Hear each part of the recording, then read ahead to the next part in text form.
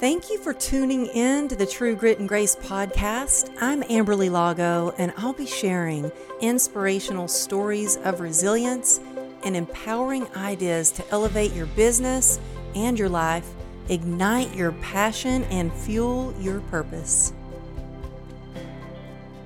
Hey, it's Amberly. Thank y'all for tuning in to True Grit and Grace. Today, I have one of my favorite new friends. I mean, he's amazing. I had the opportunity to be on his podcast and instantly connected. And I was like, I got to bring him on here. He's brilliant. His name's Nick Bradley. He's a renowned entrepreneur, investor, author, speaker. He is a business growth expert, y'all. He is so smart. I was telling him before we started recording, I'm a little intimidated by his brains. He's amazing. He has built, bought, and sold 22 businesses, maybe more by now, and with a combined valuation over $5 billion. He empowers business leaders and investors to create valuable businesses that create global impact. He works behind the scenes with some of the biggest names out there.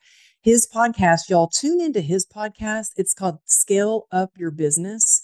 And it's ranked number 1 on iTunes and Spotify's business charts. He's amazing. He's also an ultra marathoner. He's got grit. So Nick Bradley, welcome to the show. Thank you for being here. What an introduction. You know what? If I ever get introduced, I always start getting kind of like, bashful. It's like, yeah, like some of those things when I think backwards, I think, God, I've had some experiences, put it that way. But it's an absolute delight to be on the show. And, I am very, very flattered to be here with you today, Emily. Well, thank you. I know it's later where you are, and it's actually Labor Day today. And I'm so grateful that you're like, yes, I'll be on.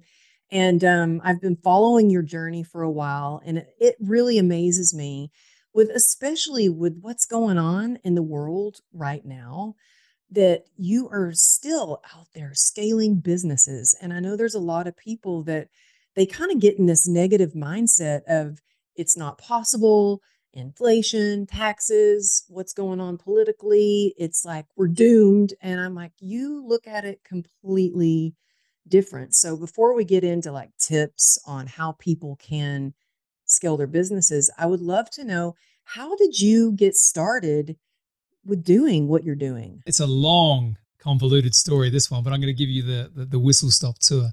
I started off many, many years ago as an entrepreneur. I started a business when I was 18. It was a personal training business, so a fitness business, and health has always been a big part of my identity, and we can talk about that. But back in the sort of late 80s, early 90s, I am that old, believe it or not, personal training wasn't a thing, right? So the only people that could afford personal training back then were doctors, lawyers, stockbrokers, all of that. So I created quite a powerful niche business and managed to meet all these amazing people, all these very successful people. And it was at that point that I realized that, who you know and what you learn from them, the environment that you're in, the network, is one of the biggest game changers. And I started there. I ended up scaling that business up and sold it 3 years later, not for a lot of money. It's a bit of a joke, actually. I say that it was enough to get me from Adelaide, South Australia, where I grew up, to Sydney. It's probably about the amount of a Starbucks coffee these days, but you know what? It was an exit, so it kind of goes on my list. And then I ended up working for Men's Health magazine in Sydney, was in the media industry for many, many years. Got moved from Australia to the UK, where I work for the second largest media group here, still in the UK 20 years later. And I was heading up corporate strategy, mergers and acquisitions for these big media groups. So I was working in the UK, then I worked for another big media group called Getty Images out of New York. I was involved in about 30 acquisitions for that company. And then I just worked in the private equity firms for over a decade, going into businesses that were either not performing to expectation and they needed to be turned around, or they needed to have a different lens, a more strategic lens of how to scale up quickly. And so I would go in there and restructure these companies. And yeah, you're right, what you said at the beginning. It's something like 117 acquisitions and now 26 exits over the course of my career. And the last few years, this is an interesting one.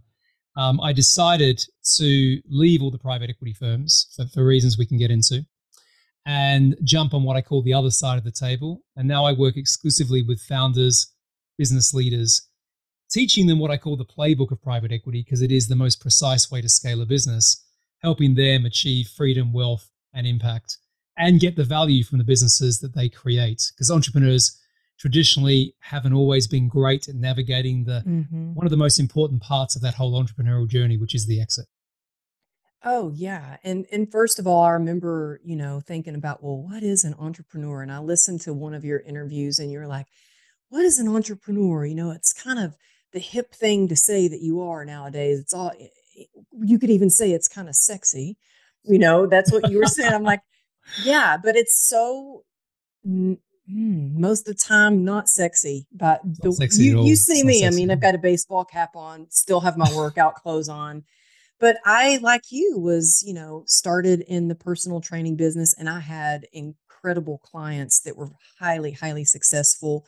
And I soaked in their wisdom like a sponge. I was invited to all their, well-to-do like functions, high tea, Christmas parties, Passovers. And I brought my daughter along with me too. And we both were just like sponges and just soaked in, It's amazing, isn't it? yes, any information. And I actually, believe it or not, so I left my personal training business about 12 years ago, and I still have a handful of clients that I've had for like 20 years. People are like, "You still have clients?" And it's because I love it. But also, I learn from them. I feel like It it's does become a awesome. part of your identity. And one of the things that I've said on my podcast countless of times is you can only scale a business to the level of your identity, right? And for me, health, fitness defines how I show up. And that has a positive translation back into any of the business or investment things that I do. And you never lose that, right? Particularly if it's something that grounds into you when you're younger. Hence, all the stuff I did with ultra running, which we'll talk about as well. But absolutely, is it like that? Yeah, I mean, I think that it goes how you do one thing is how you do everything. And when I see someone, like when I saw you, the first thing I said when we popped on, if you're looking at him on YouTube, you're like, yeah, he does look like the picture of health. The first thing I said to you was like, wow, you look great. Like you are just glowing. You look like a picture of health. So I want to know, how did you get into ultra marathons? Well, let me first say this. Let me first say this. If you saw me 5 years ago when I was closing it was a deal just over $2 billion, one of the last private equity deals that I did. If you saw me then, I would have been 15 to 20 pounds heavier. I Really? would have had bags under my eyes. I would have looked probably 10, 15 years older. The reason I look different now is that I changed everything to be more intentional about my health, how I show up, leaning into purpose and mission, which I know we connect with. And Mhm. and honestly, I just look like a different person. So Yeah. Well, how does someone do that? Because there's something that you share that I think is really important for entrepreneurs because we do work like there's no set hours. Like you could just, I've had to get really clear with boundaries of when I'm in my office that's at my house and when I'm not. And so you say, let's talk about working in your business versus working on your business. Can you explain what you mean by that? yeah, so what happens a lot, and I mentioned the entrepreneurial journey, is that you have to go through certain stages of business growth. And it's almost like you have to have this rite of passage to be able to move through the stage gates. And one of the things that holds people back, business leaders, entrepreneurs, is that they get sucked into the idea that because they created the business, they need to do everything, touch every part of the business. But the pure definition of scale is the ability to lead through people and process. So you have to be able to build teams and you have to be able to lead those teams, which means you can't be working in the business. You can't be working in the operation if you want to scale the business to a certain level and beyond. You have to work on the business. And sometimes I say above the business, which we can talk about. But what that effectively means is you need to be working on the strategy. You need to be working on the partnerships, the networks, the things that are going to enable more of an exponential level of growth, not the stuff that's mechanical. It's important, but you can bring someone in to do that for you and you can lead them to deliver that outcome. And that change gate, it's a mindset shift as much as it is an emotional understanding because you've got to let go. Mm. But the more that you can understand that's the only way you're going to get your business to a certain level, the quicker you will get there. It's hard to let go for some, well, I say that it was easy for me. And then when, I'm working on being a better leader, trying to always grow and learn and evolve. But sometimes when you let go and you've thought that, okay, I've let go, this person's got it. I've told them exactly, how it's supposed to go. And big mistakes are made, which sometimes cost you a lot of money, but even worse than costing you a lot of money, it can also hurt your brand or reputation that you've worked so hard to build. So, how do you find someone and trust them and learn to let go? And part one of that question, part two, how do you become a better leader? These are big questions. I'm sorry, but I'm like, I want to do it all. You are well versed to pick my brain over the course of this conversation, and hopefully it helps lots of your listeners too. Getting the right people in your business and having the right structure so they can thrive and therefore your business thrives is by far and away the hardest game when it comes to scale up. And as much as I've had years and years of experience doing it, I've worked with, I've had big teams and I've led big teams and I've helped other people do the same. To this day, I don't get it right. It's not an exact science, right? Over time, you see patterns that can help, but what you have to think about is have some principles that will help you effectively be able to be successful. And one of the principles I have is I hire what is called A players, people who are culturally and personally, in terms of their personal leadership, going to have certain traits and standards, which regardless of what they have to do in your business, that they're going to show up and they're going to give you 100%, right? Because that's their standard in their life, right? So I'm a big believer in the fact that, you can teach people lots of things, right? Certainly when they're coming into your business at the early stages, but you can't really teach mindset. You can't teach heart. You can't teach discipline, right? They're traits that people have to feel and have. And I found that, the more that you hire to that type of personality profile and teach them or give them the opportunity to learn what the role needs to be, that sort of principle makes you more successful in the long term. Doesn't mean you always get it right, but you are hiring for that type of, because you know what, if someone's not great in the beginning, they're going to have the mindset to become great because that's how they show up. Yeah. So and I mean, I think that, it's not about absolutely getting it perfect every time, but you're right. I think that there is when you have the same sort of values, heart set, just the way someone speaks when they're speaking, as your company, I want somebody who's really kind and compassionate, and that's somebody I need to choose, is somebody who's going to be kind when they're speaking and also a little humble yet confident. But also, do you think that, I think it's a great idea to hire athletes, because it seems to me that athletes have this mindset. Um, and they're usually type A, they're disciplined, they know how to like push through some hard times. So I have come to believe that maybe I just need to really hire athletes.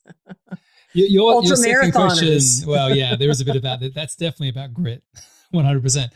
And I will come back to your question before, but in terms of leadership, how do you become a better leader?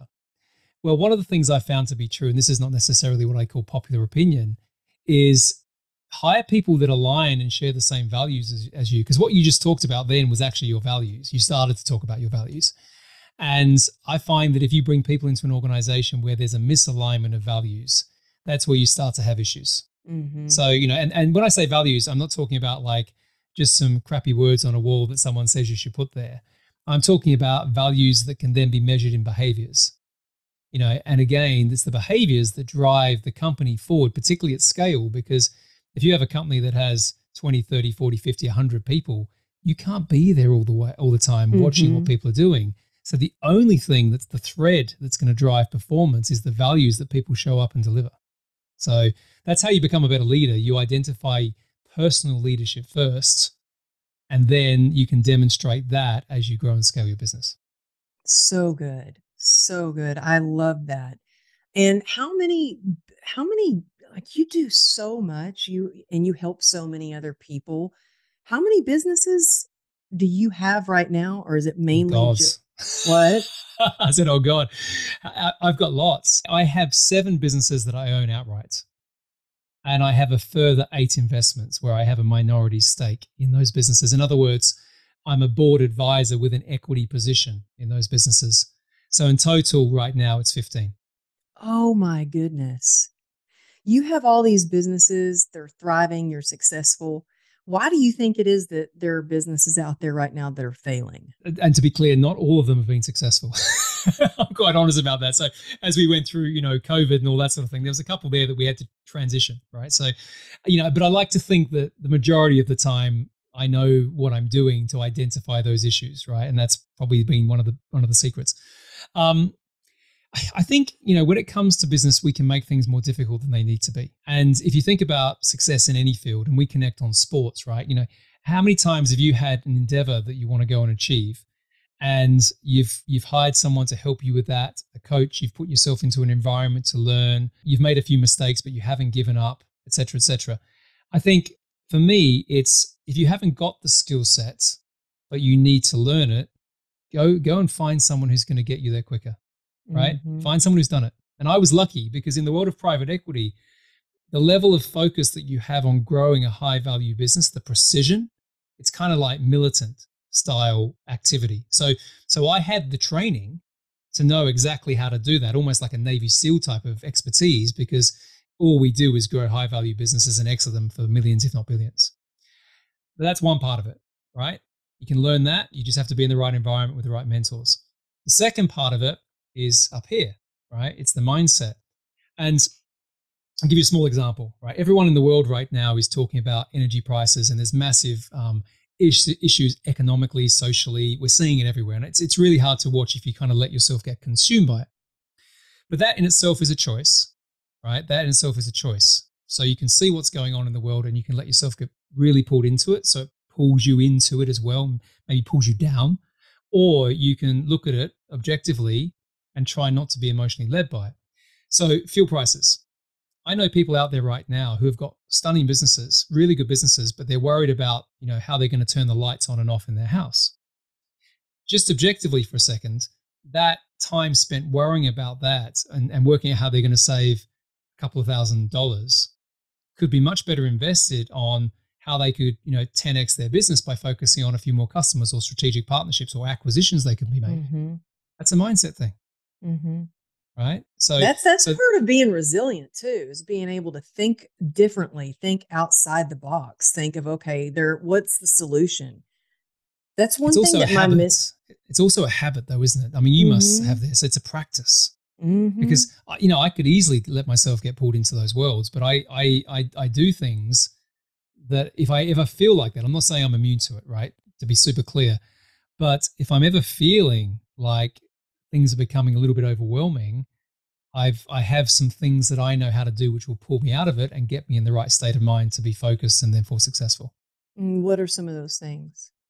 So one of them we talked about before we press record is I get myself in different rooms. Now, that was a challenge, physically get myself in different rooms. And I'll explain exactly what I mean by different rooms. But that was a challenge over COVID because everything was locked down, right? We had to connect like this, Zoom, which is fine, but there's nothing like putting yourself into into an environment where there are people there that are bigger than you in terms of what they've achieved. That's the perception you have going in. Hmm. And you feel a bit, vulnerable and you feel like a bit intimidated. And you go, wow, but that feeling stretches me, right? That's a feeling of growth. It's not supposed to feel great. It's supposed to feel a bit uncomfortable, but I know I'm growing. And if I'm ever feeling like I'm playing small or I'm getting sucked into emotional states that aren't serving me, I get myself in a different room, which scares me. And that fear drives, and I'm saying for me, it doesn't work necessarily for everyone, but that drives me to step up and realize what I can achieve. And I do it every Oh, quarter yeah. religiously. I mean, I'm out, I think I'm I can't. That's amazing. And I mean, we were talking about this earlier, how I was just in Utah and talk about being a little uncomfortable and vulnerable. I was surrounded by people who have achieved luminous success that I really look up to, respect, and admire. Was just mentioning how I got to see Randy Garn, who has Yeah. always, Nick, from the very beginning, when I met him, I was speaking, I shared the stage with him maybe 4 years ago. It was the first time I'd ever been on a stage. And I had no social media. Nobody knew who I was. And it was on a stage. Brendan Burchard, Mel Robbins, Ed Milet, Randy, all these big names. And then there was me. And Randy was so nice to me, and he's always been so kind to me. But being in that room, and you said something so important earlier, having a mentor. Like, yes, being in those rooms and being around other people, and it shows you what's possible. But having a mentor, and I just saw a study that less than 5% of people actually invest in themselves to further their careers. And so it may seem like a lot of money to hire a coach. I mean, it is a lot of money. I just hired a business strategist this year. And it's been worth it. And he keeps me. There was one day I called him and I was kind of getting into that negative, like, oh my gosh, you won't believe what happened. I was telling him that something that really crazy that happened and it was going to cost me a lot of money. And he's like, okay, well, do you want to talk about the solution now that you've got that off your chest? And I'm like, yes, I'm sorry. Okay, enough about the negative. Let's talk about solution. So it helps to have those people kind of knock some sense into you, like, hello, focus on Well, the there's a positive. playbook. There's a playbook to success, right? And it's not that difficult. But finding someone who's been there and done it, right, is important, so that you don't have to go and create the path yourself. Now, some entrepreneurs that I work with don't agree with that because they like this idea of trailblazing, and that's important. But more often than not, anything that's been created has been done in some way, shape, or form beforehand, right? It may not be exactly the same, but it's been done in a certain way. And for me, I like efficiency and I like precision. So if I want to get from A to B quickly, I don't want to muck around, right? I want to find the Hmm. quickest way of doing it. So that's the first piece. The second piece is accountability, right? The idea that I have a certain standard of playing up to a high bar, right? And if I let myself down, I let other people down, and I let my family down, if I'm not a role model, that's something that affects me, right? And so if I commit to something and I commit publicly or to a mentor or coach, then I'm damn well going to get it done. Right? There's nothing that's going to stop me doing it. Now, sometimes if I just say it to myself, I go, I could just kind of let that slip a little bit. I don't like that feeling, but it's a much different conversation and journey when you have someone else external to you holding you to that standard, right? And then Oh, success for becomes inevitable, sure. right? So, For sure. That accountability, I need that. I need rules. And I think it's so important to have somebody that can time collapse your journey. I want to know, like, give me the scoop on how to get from point A to point B faster. Because for a long time, I did it. I was trailblazing. I did not know what I was doing, and most of the time, I still don't. But I just get these big ideas, and I'm like, I'm going for it. But having a mentor is so important, or hiring a coach. But like you said, I think it's really important to find someone who they are a few steps ahead of you or several steps ahead of you. That's why I chose someone who had been. Do you know who Bedros Keuilian is?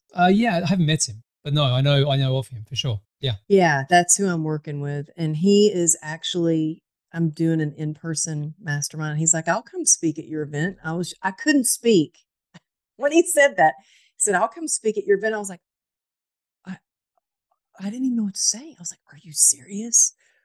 Thank you. Like, thank you, thank you, thank you. And now, I'm like trying to figure out a nice gift to give him for coming to Dallas. And I'm like, I don't know. But speaking of that, when you have a team that they've got the same values, and how do you keep them striving to do well, to seeing your businesses thrive?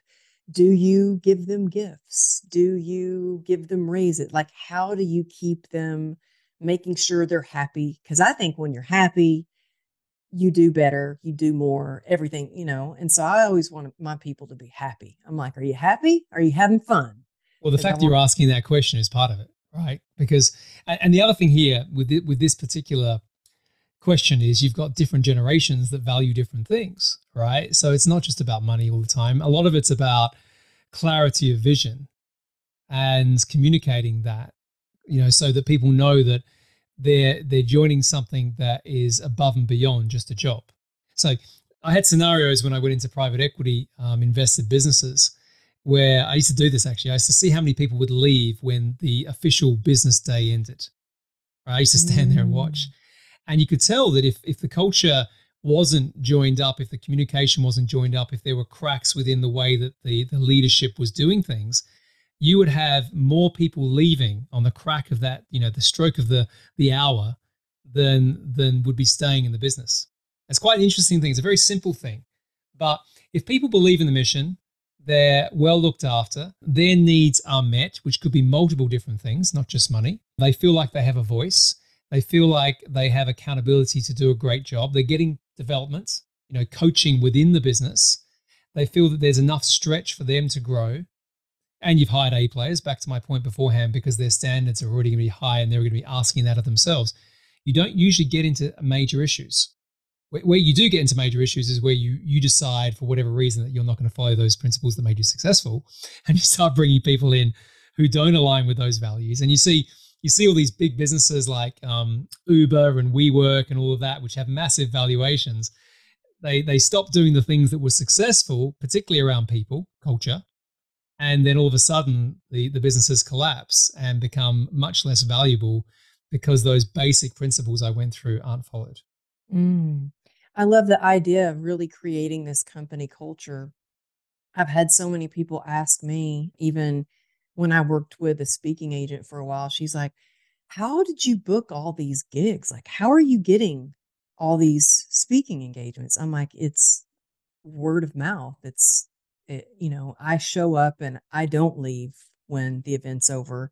I don't just go on stage and speak and then leave. Like, I am there. I'm a part of the event. I go early to see how I can help. I stay late and help them break down if they need that. You know what I mean? And so I think Yeah. when they know, oh, I can count on Amberly. She's not just going to come speak. She's actually going to help promote my event. She's going to help me set it up and tear it down, And I think that sometimes people don't understand the importance of that, of showing up. And that's hard. I think it's grit. Do you think that people can learn how to be more gritty? I think what you just talked about there is how you show up. So I think that's in you, right? And I was going to say, I'm not surprised why you get booked. Your story's amazing. You're very articulate and you have really high values and standards, right? I think the thing that comes to mind when you ask that question is a lot of people think too short term in life, in business, and they're looking for a transactional relationship, right? And they're not realizing that it's the small things that you do on a continuous basis that multiply exponentially to a greater outcome. Right? And that's the same in lots of things. It's the same in sport, certainly in business. I can give countless examples. But I think, back to how you show up and the reason you get gigs is it's not that you just showed up once and did that. It's that you've done it consistently and that has compounded over time. And, to bring that back to the question, you've got to find people who have that mindset, that belief system. Not always easy to find and you'll make mistakes. But if you can build your whole company around that, you asked me beforehand, how can I have 15 different investments? Because I have people like that in my businesses. I don't need to turn up. Why do I need to turn up? I can look at the numbers. The numbers are good. I can have a call with my sort of second in charge, once a week. And then that's it. It's done. That's amazing. Yeah. And I mean, we were just saying you just got back from a family trip where you were traveling. A month away. It was lovely. I mean, that's amazing that you are traveling. It just seems like you really have put your health and happiness and is a priority, and that shows in all your businesses. How do you, if someone's out there and they're like, oh my gosh, I'm kind of freaking out about my business, how do I make it recession proof? How do you do that? Yeah, there are some recession proof's an interesting one because there are some businesses, if you like, where their business models get disrupted. Mhm. And, That's happened a lot over the past couple of there's the years. obvious examples, isn't there? There's the obvious examples of the blockbusters and all that sort of thing that people know about. But they're the obvious ones. Sometimes it's the smaller businesses that get disrupted because they were focusing too much in their business and not looking at the external factors that could drive change. Like, there were businesses through COVID which were, restaurants, let's say, which were reliant on people coming in. But there were restaurants in, during COVID that turned on delivery services, worked out ways to be resourceful to provide the same thing that they were providing, but in a different way. And so the first thing that I always say is you've got to get to 30,000 feet and you've got to look at what's around you. You've got to get yourself outside the business just to have a perspective. So that's the first thing, right? And that's going to give you greater clarity, because even when it's the whole, when you zig, you zag sort of stuff, when something's bad, there's always going to be something positive that you can do. If, there is something where you do all that and you can't find the angle, then you still have the opportunity to pivot and do something else, or to slow down for a period of time. So you have those opportunities. But one thing I said through the beginning of 2020, was you've got to have a cash runway in your business.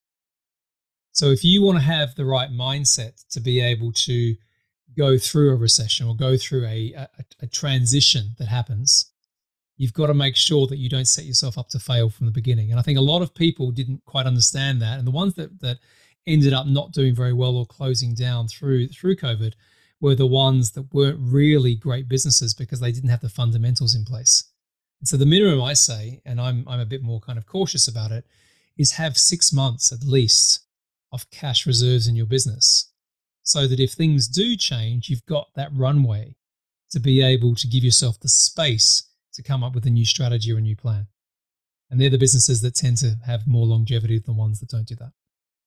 That's so smart. Yeah. And there's a lot of people that ask me like, wow, how did you start making money as a coach or speaking? And they don't, I'm very honest and say, look, in the beginning, I didn't make much money. Like I had other businesses, like my fitness business that I relied on, that was my bread and butter, until I could build up my speaking business and my mastermind and all of those things. I think that a lot of times people just expect that they're just going to walk into something and just start making tons of money and it's all easy. And it's like, it's not always that easy. Like it's putting the work in every single day, building your business and building your brand. And you talk a lot about branding and how important it is. And I love, and there was I think it was one post you did a while back where it's like your branding is 70% who you are, 20% what you're becoming, and 10% what your audience expects you to be. That's right. Yeah. Yeah. And I do remember writing that. God, you were paying attention. Oh, gosh. I'm telling you, Nick, you are brilliant. I hang on your every word. And I think it's also, and I'm sure the audience, the listeners agree, that just your voice is very soothing and your accent is so nice and proper that I'm just like, I could listen to you all day. But yes, I do pay attention to everything that you share, and your podcast is amazing. I mean, I feel so blessed I got to be on your podcast. Our conversation was awesome. Anyone who hasn't listened to that, go and search. I'm not quite sure which episode it is, but oh my God, it was good. But that's your story, right? But again, I'm going to keep coming back to it. It's how you show up, right? And in this world that we're in, and I'll give you a thought on branding as well. In this world that we're in, where it does matter to stand for and against things, right? You have to have a position. But this is the critical piece. My personal view, you have to have a position that's authentic and real, right? There's lots of people who might see you and I speak on stage or do the podcast or post on social media, and they might have certain views, right, of what we think, of who we are and how we show up. But I pride myself in being me all the time. And if people like that, great. If they don't like it, that's fine as well. And I'm not going to get attached to any of those different outcomes.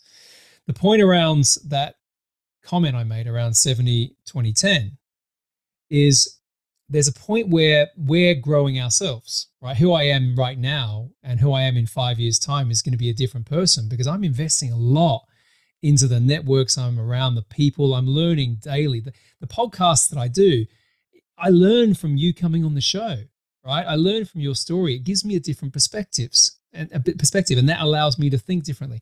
So that 70% of who you are now is absolutely authentic. The 20% of who you're becoming is the exposure you have to the environment that you set. And the 10% of who your audience expects, for me, that's about I have to help people scale their businesses beyond what they currently think is possible in many cases. So I'm not going to show up as this weak, timid, guy who's just whatever else. They expect me to pull them through challenging situations. And the only thing I can like it to is when Tony Robbins said that, when he shows up in front of 20,000 people and he's having a bad day and he's had situations where he's been sick, but he still gets up.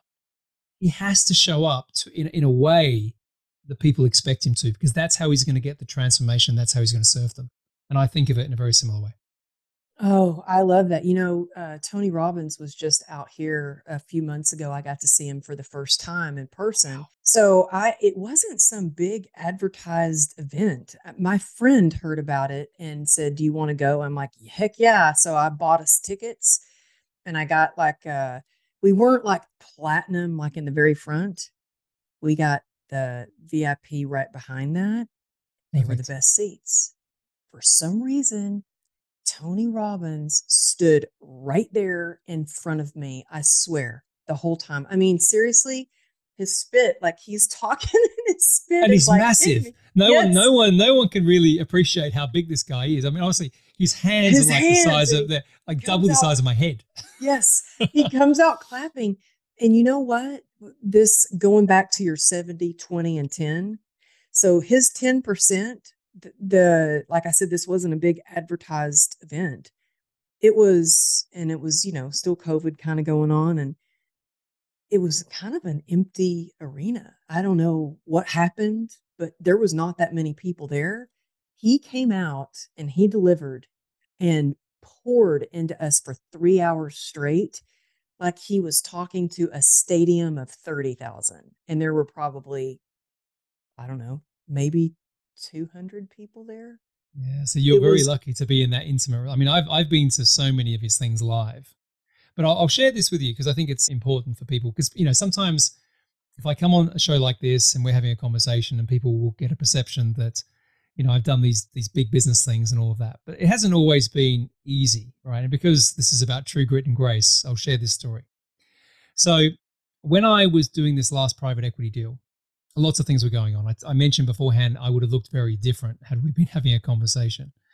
I had a lot of emotional things going on. My father was passing away of cancer.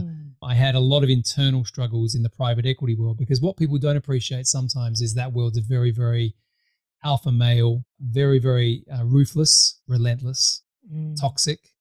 Everything's about the money. And sometimes you're pushed into a corner to make decisions, almost a little bit like bullying. And one night I went home, I went to bed, and I woke up at 3 a.m. and I broke all the teeth in the right side of my jaw. Are you serious? Cracked the 2 molars here. Oh my gosh, you were just grinding that hard? It was stress because of a lot of things, but it was the deal. It was my dad. The other thing also is I was not showing up how I wanted to show up for my family, and it was causing lots of pressure. Drinking too much, and in fact, the ultra running, a lot of that was when I had my most successful periods of ultra running was when I had the hardest stuff going on like that in work. So for me, it was an escapism to clear my head. That's what running used to be for me. Yeah, I think that's where we connected. And when I couldn't do it, that's when I got into drinking. Yeah. And it's funny, like, how they say hindsight's a great teacher. So let me share this with your listeners. So what happened is I completed that deal. I completed this last exit, and it's really the last major thing I did in private equity. Because and wait, how long ago was this? This was 2018. 2018. Okay. So it's not very long, 4 years. And after I had the teeth incident, I first went to the doctor and then the dentist, and then they said, listen, this is what's happened. They've seen it before, very high stress situations. I called up a friend of mine who was very successful early on from university. And I said, listen, and he's retired now, just lives an amazing life, looks great. And I said, listen, I need some help. I said, I need to make a big change. What should I do? And he said to me, he said, get your computer out. He said, I want you to type this in and I want you to find out when the next event's happening. And I typed in Tony Robbins, and his next event was a thing called Unleash the Power Within in Chicago, which was about 3 weeks later after I did the teeth. I literally booked tickets and then booked my flights because I was living in the UK at the time. Went to that event. First time I'd properly invested in myself in that way. Everything else was paid for by private equity firms. I'd never actually gone and spent a couple of grand on a ticket. What's that about? I spent 4 days crying my eyes out by myself in that auditorium, right? Because he was saying stuff that I'd never heard before, or maybe I'd been told before but never connected with. And I made a decision in that event to quit my previous life, if you want to call it that, of private equity, and change my whole belief system. I'm not joking. Some of the things I believe now and define who I am came from that first experience. Wow. The podcast came from that experience. I have goosebumps right now. You're kidding. So that inspired you to do your podcast as well? Changed my life. Everything. Well, I made the decision, but I didn't act 100% on it straight away. There's this whole burning the boats thing that he talks about where, I was earning a lot of money in private equity, a big house, cars, kids in school. I couldn't just, jump into this new world and go, oh, that's it, no plan B. Look at this. I'm just going to work it out. But what I did do was this. I made a decision not to work with the private equity firms, but I continued working as I reconstructed or constructed my new life. I think that's so smart to say that. Yeah, it's an important, I called it at the time being strategic, because sometimes we can get romantic around this idea of burning the boats. The concept for people who are listening, the idea that you get rid of everything and you kind of just go down this one pathway. But if you've got the realities of mortgages and the things I mentioned beforehand, I didn't want my family to suffer, right? But here's the thing I did. I spent a lot of time thinking about a 20-year vision. And what can I create in 20 years that's going to be a fundamental change that aligns with personal values and a sense of fulfillment as well as achievement? And what I've been doing since, a few years in now, is I've just been executing to that vision. And I'll tell you now, the stuff that's happened, we mentioned Randy Garn, we mentioned there's other people I've been meeting with, the stuff I'm about to go on this big trip and be on some big stages and events. All of that came from those 4 days at that Tony Robbins event. That was the catalyst. Wow.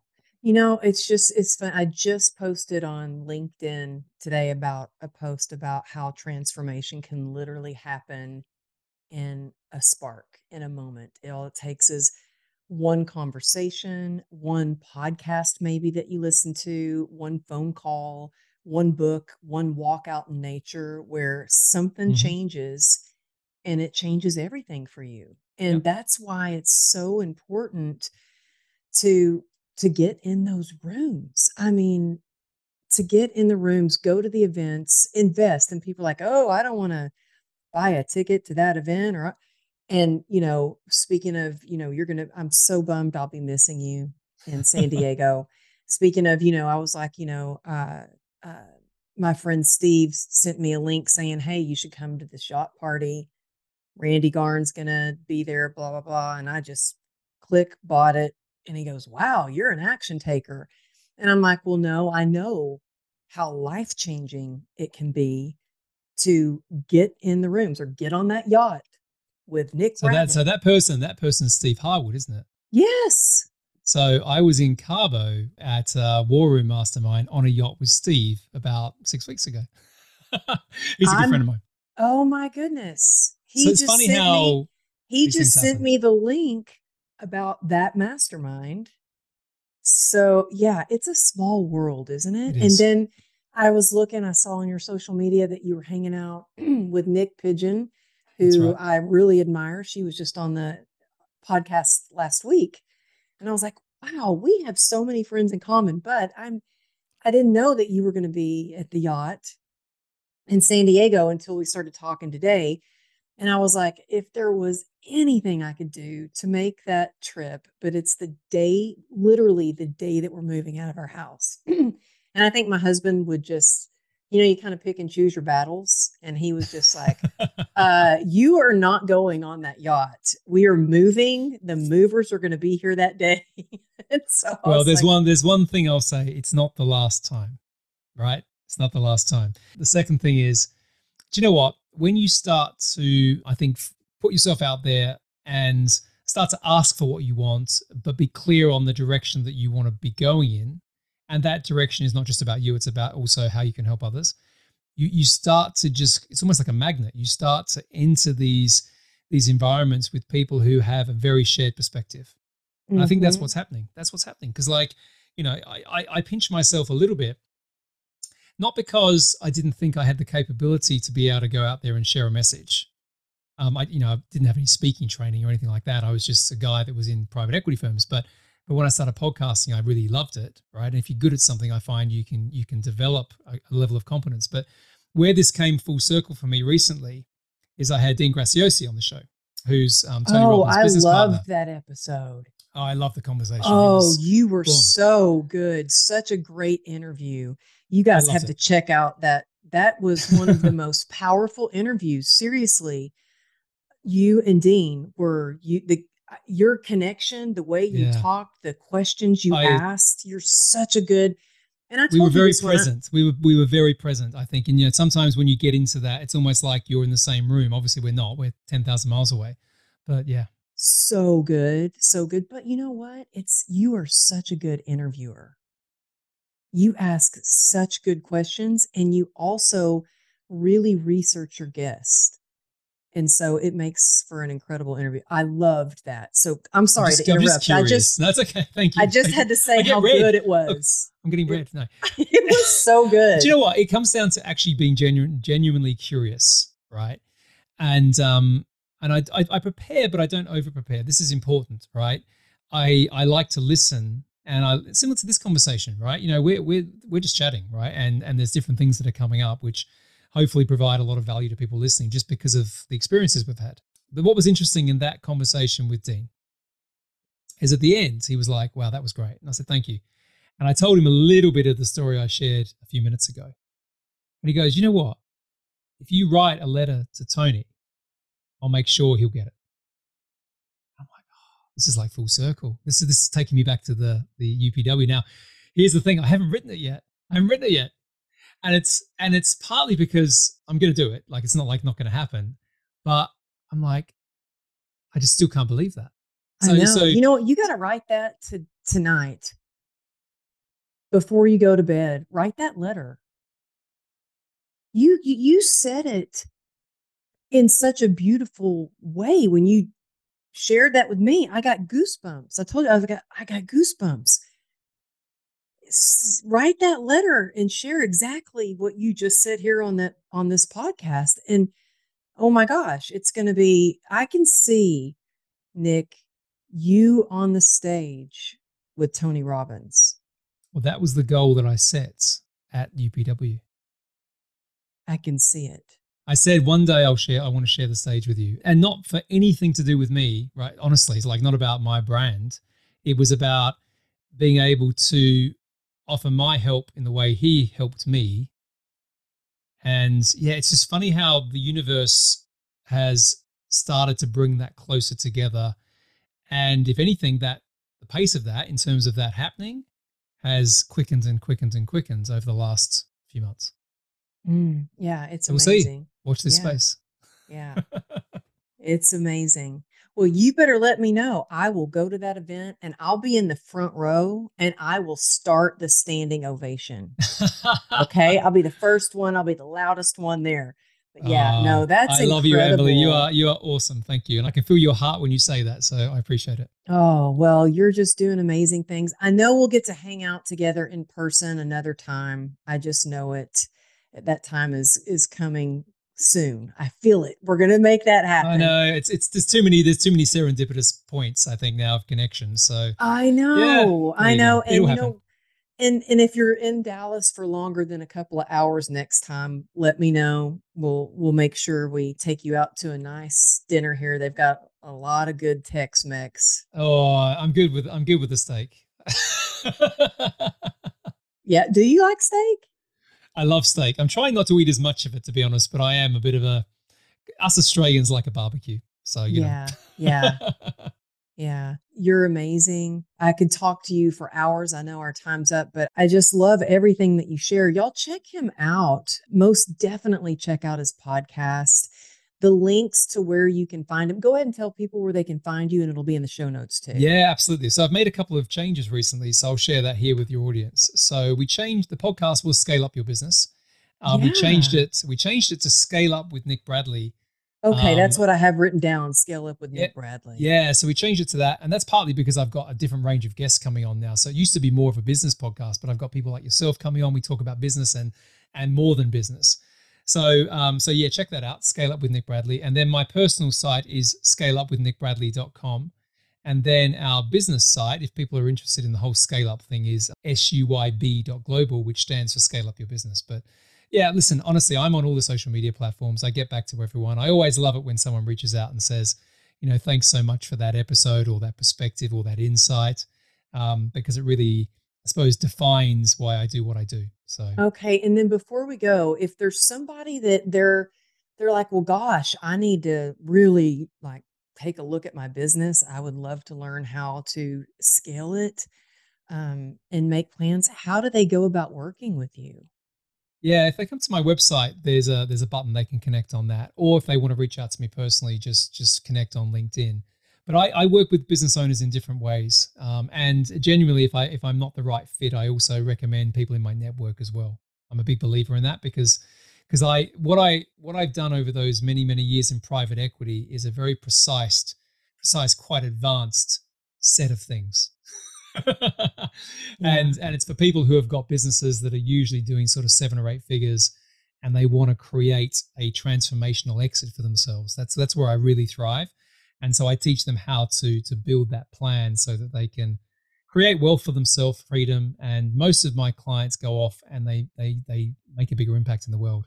And for me, once someone has that point where the time and money freedom box is ticked, and they have more expansive thinking to be able to go and be more philanthropic, nothing gives me greater pleasure than helping someone do that. That's to me, that is success. Yeah.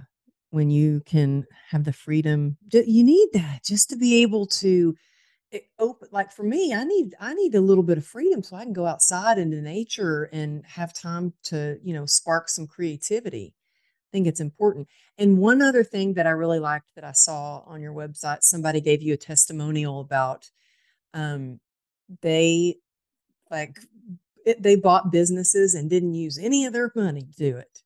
And I'm We like, haven't got into that. I That's know we that's a didn't get that's a into secret. that. That's a secret trick. That's a trick. No, the reality of it, if you've got a business that's of a certain scale and you're not looking to scale that business via acquisitions, then you're missing a big opportunity. So in private equity, all we do is buy other businesses and bolt them all together. The clever bit is what we call a leverage buyout, which effectively is you leverage other people's money. So it's not a no money down thing. You actually are using asset finance and all these other financial, what I call creative financing, to do deals.